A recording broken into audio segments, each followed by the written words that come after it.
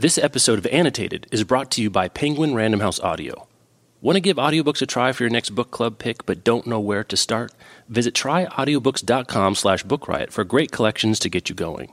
With roundups like 9 can't-miss spring debuts and listicles such as 9 true crime audiobooks to enthrall you, tryaudiobooks.com provides themes to choose from along with suggested questions and discussion points for your next book club meeting. Visit tryaudiobooks.com/bookriot and bring your book club meetings to a new level. Start listening today.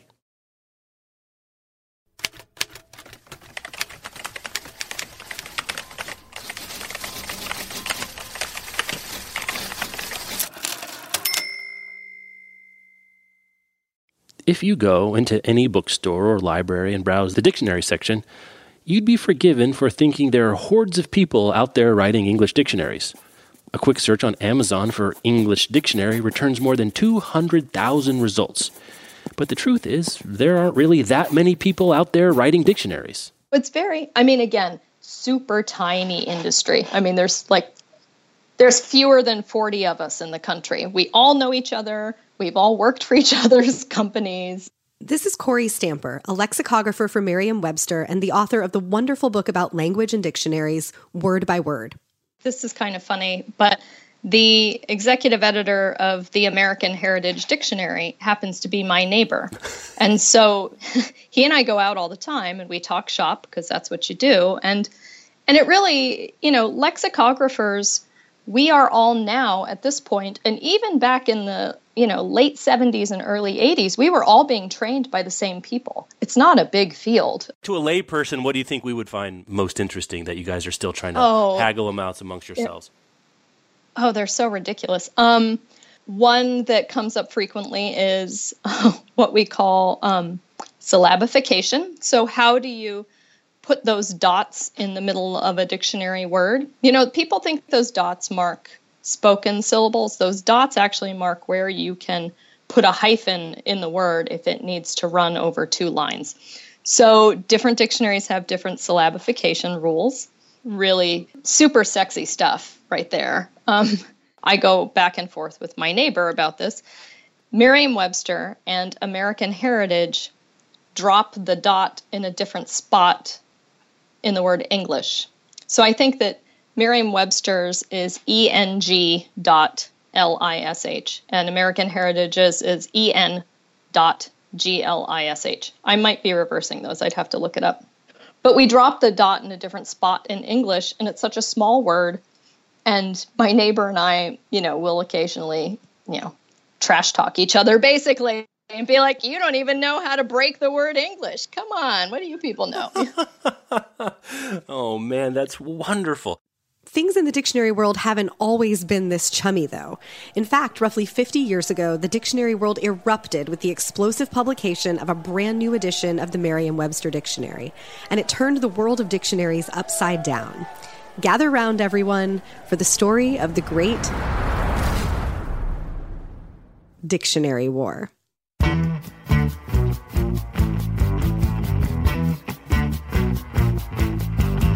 Hello and welcome to Annotated. I'm Rebecca Schinsky. And I'm Jeff O'Neill. In this episode, the story of Merriam-Webster's 3rd edition and how it changed what we understand language to be. This episode of Annotated is brought to you by Penguin Random House Audio.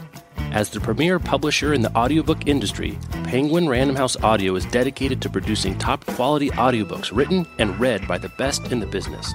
Today, they're recommending I Was Anastasia, written by Ariel Lawton, and read by Jane Collingwood, Cian Thomas, and Ariel Lawton. This historical fiction novel delves into the infamous true story of Anna Anderson, a woman who was pulled from a Berlin canal in 1920, claiming to be the long-lost Grand Duchess Anastasia Romanov. Is she the Russian Grand Duchess, a beloved daughter and revered icon, or is she an imposter?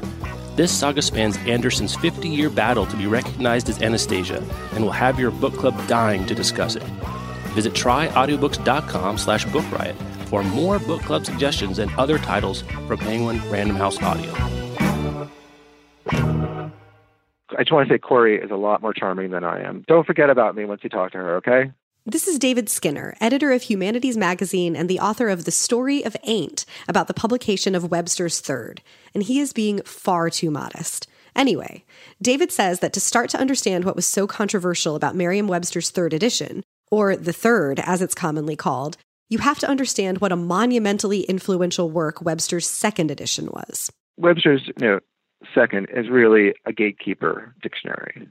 You have to realize that the dictionary previously was really viewed as a literary product, a cultural product, a kind of source of cultural uplift.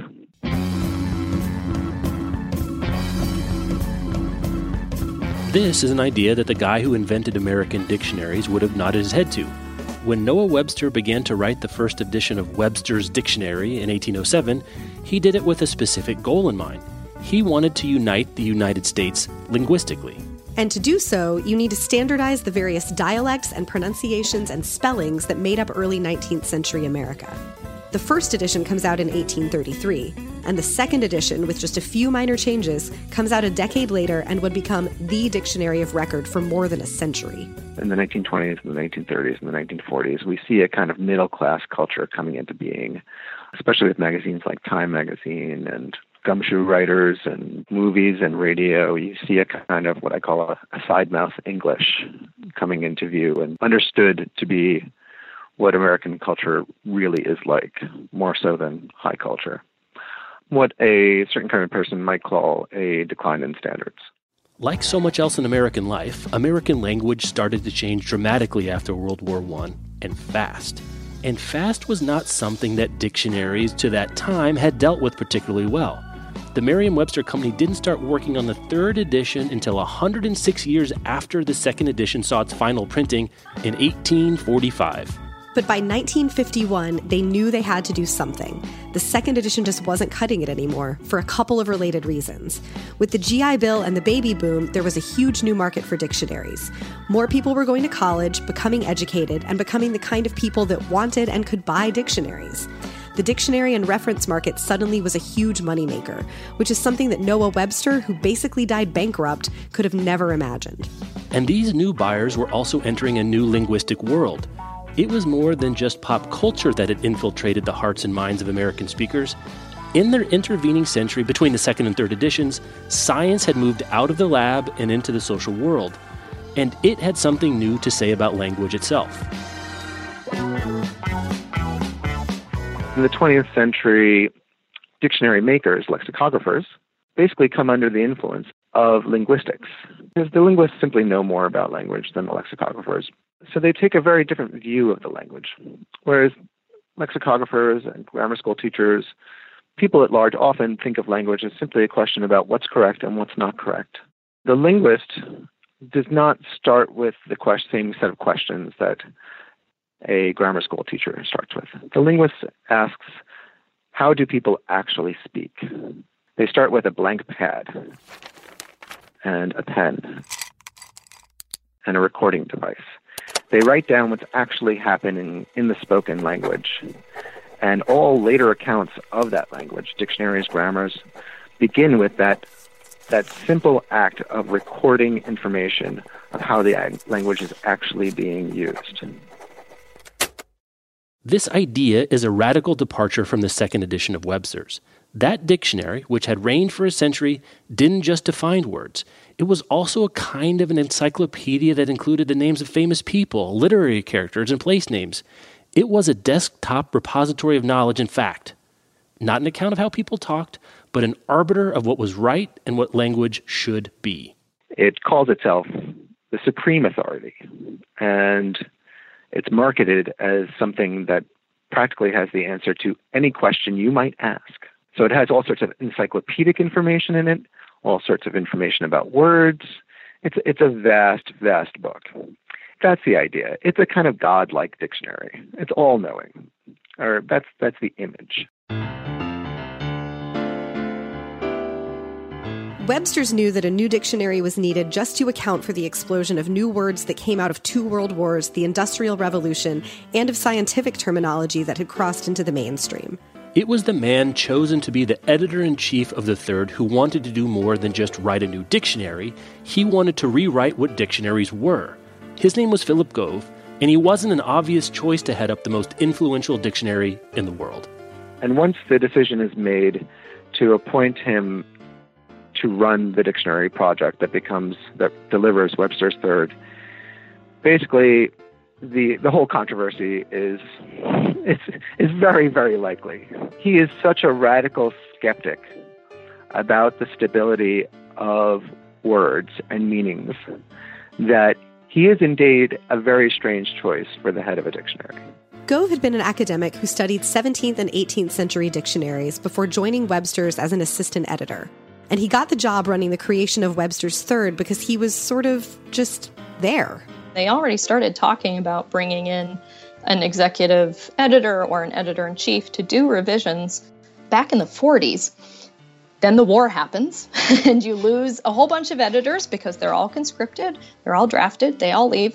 Then they come back. One guy who we've pegged as the EIC doesn't work out. We bring in another guy, he doesn't work out. Now it's the 50s, and we're scrambling, and this thing's been sort of on hold business-wise for 20 years. And if you can't move forward on a product, you're losing money on it.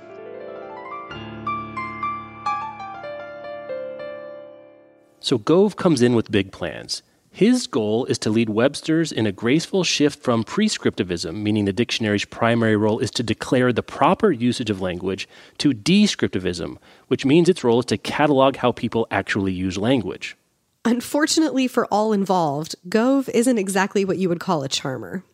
Throughout Philip Gove's career, he was noted for his lack of tact, his lack of diplomacy. He was naive in a way that very honest, sincere, educated people sometimes are, in thinking that the only thing that matters are the facts of the case. And because the Third ended up being such a radical departure from how dictionaries had always been, Merriam's had a publicity and marketing challenge on its hands, a task that Gove was both uninterested in and incapable of doing. He could not do that. He did not have the talent, the instinct, the desire to do any of that. And so that's what helped sort of create the situation he found himself in. He had a tin ear, no pliable sense of the zeitgeist that he was running into. The magnitude of the change Webster's was making would have been hard enough to communicate and explain to the public at large, even if Gove would have anticipated the kind of reaction it would get. But he couldn't see it. He didn't feel it. And so he couldn't really prepare for it. And the reaction was swift and severe. The day after Webster's announced the new edition and the reasoning behind it, newspapers and magazines around the country just absolutely started crushing it. There were op-eds against it in the Chicago Sun-Times, the Chicago Tribune, the New York Times, the Toronto Sun, and on and on. And it wasn't just criticism, it was a full-on panic that Webster's Third was some sort of sign of the cultural apocalypse. Was just anything allowed? Could anybody say anything and never be wrong? And that's bad, right? The most eloquent and influential criticism came from Dwight MacDonald in an essay in The New Yorker. He rather neatly captures the existential crisis that the Third elicited in some circles. He writes, "If the language is allowed to shift too rapidly, without challenge from teachers and lexicographers, then the special character of the American people is blurred." So the critics had their knives out, and Webster's press release put the Third on the carving plate. The most notorious entry, the one for ain't, which is so easy for critics to pick out and say, hey, ain't isn't a real word and shouldn't be in the dictionary, that's the entry Webster's included in the press release. It was almost like they were goading critics by leading with a word they knew would make traditionalists mad. And on top of that, they screwed it up. So the entry for ain't is one of these difficult to read, somewhat equivocating usage notes, not that well written, that you find in this dictionary. And it says, though disapproved by many and more common in less educated speech, comma, used orally in most parts of the U.S. by many cultivated speakers, especially in the phrase ain't I. 2, substandard. This is not really an endorsement of ain't, but it's so partially quoted that the press release gives you the impression that Webster's Third is indeed describing the word ain't as a part of cultivated speech. And it's not really an accurate description of the usage note itself. So Merriam-Webster's own press release took the most notorious word in the English language and made it sound made it sound like their new dictionary, their new expensive dictionary that took years and years to build, recommended it for cultivated speech.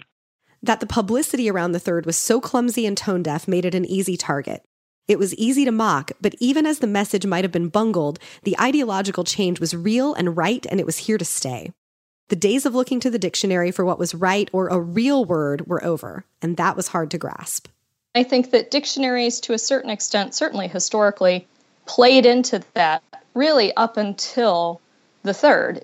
Even though they were kind of riding this line between recording the language, there was also a lot more commentary on the language, a lot more editorializing on the language that happened in some of these more historic dictionaries.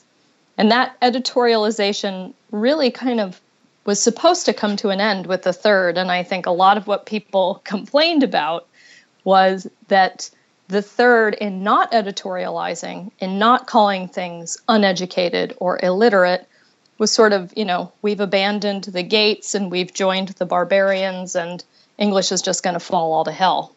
That is not to say that all criticisms of the third proved to be wrong or backwards. The fact is that the scope of the project was so vast and the constraints so tight that it made it almost impossible to get right the first time. The new dictionary brought on a whole new worldview about language. It got rid of more than 250,000 words and added tens of thousands of new ones. And on top of that, Gove reimagined both what a definition was and also how it was written. The black books, which are the memos that Gove wrote about defining technique, and they're enormous. And like I said, they get into so much detail. Why do we use the boldface colon? Here's a 15-page essay on why we use the boldface colon.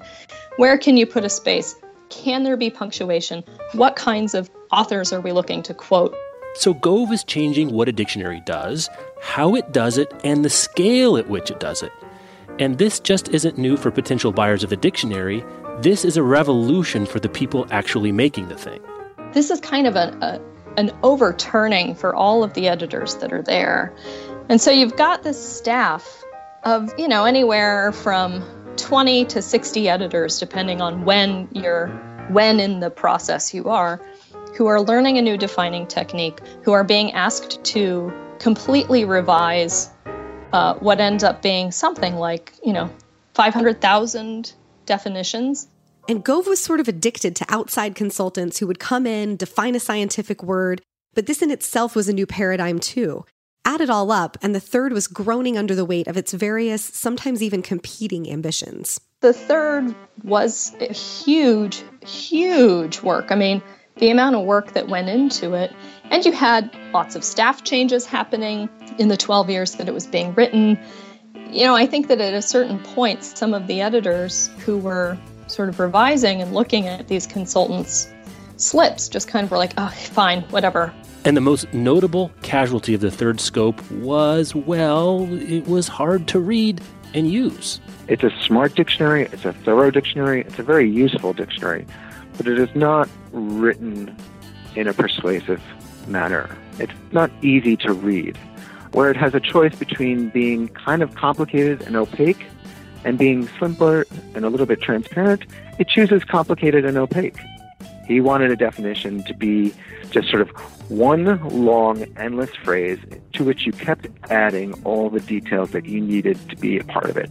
This led to some incredibly weird definitions that were very hard to read, hard to assimilate, and they just sort of helped strengthen the impression people had of this dictionary as coming to them in a lab coat. It definitely has failings.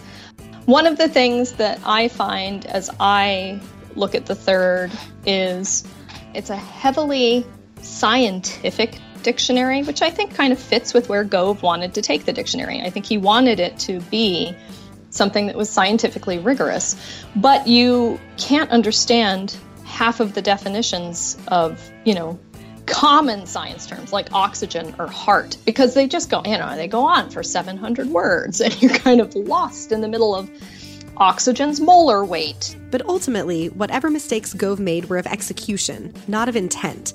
And while he might not be remembered as the greatest lexicographical stylist to ever write a definition, he defined a new way of understanding how language worked and what dictionaries should be as a result.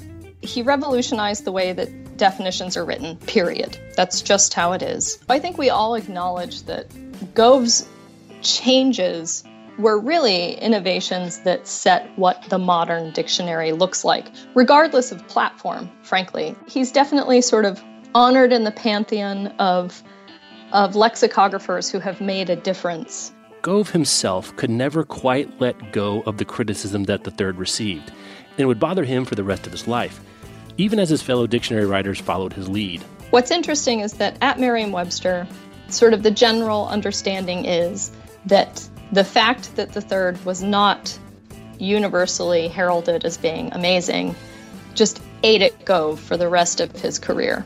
I mean, he spent most of the last years of his time at Merriam-Webster sort of, writing individualized letters of defense to different people who were attacking the Third. A side effect of this new mandate for a dictionary to be a reflection of how people actually speak is that the work of making dictionaries and writing definitions has to go much faster, has to be responsive to change in a way that it never was before. Multi-decades-long breaks between editions were now absurd. So even as Gove tried to answer every barb pointed at his baby, the new speed of lexicography made responding to criticism impossible. There's no time to worry about critical reception. The lexicographer finishes one dictionary and then immediately picks up in another, because language is always moving and you're never going to keep up with it. So you can't take the time to sort of mope and say, oh, nobody liked my definition for fish stick. Nobody, that's beside the point. You just have to keep going. It's interesting, though, that if you ask most people today, educated people that say they care about language and spelling, I think most of them still sort of want a dictionary to tell them what is right.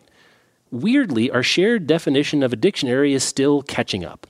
I've been doing this for almost 20 years, and I have pretty much never met a single person who knows that the dictionary is just a record of the language as it's used. Most people assume the dictionary is there as sort of the gatekeeper of good and proper English.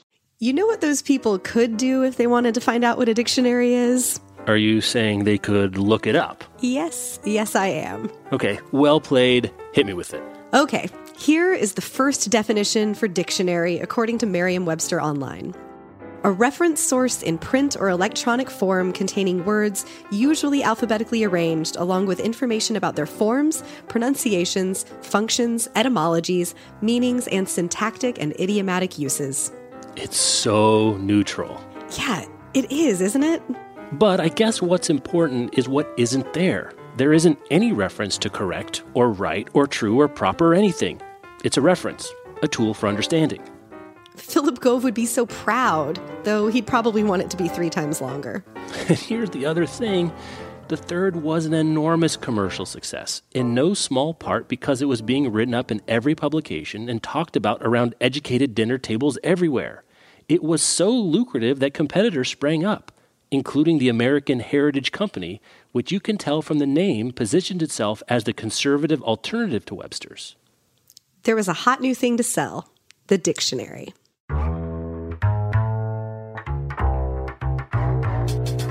This episode of Annotated was produced and written by me, Jeff O'Neill. Production assistance from Jeremy Desmond and Kyle O'Neill. The paperback edition of Corey Stamper's Word by Word is out now. And if you like this episode even one tiny bit, you are the kind of person who will love it. So go buy it.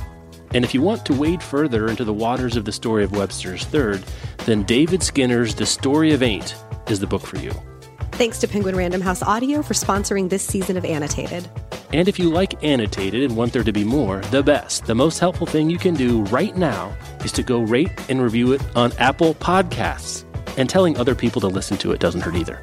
Until next time, thanks for listening.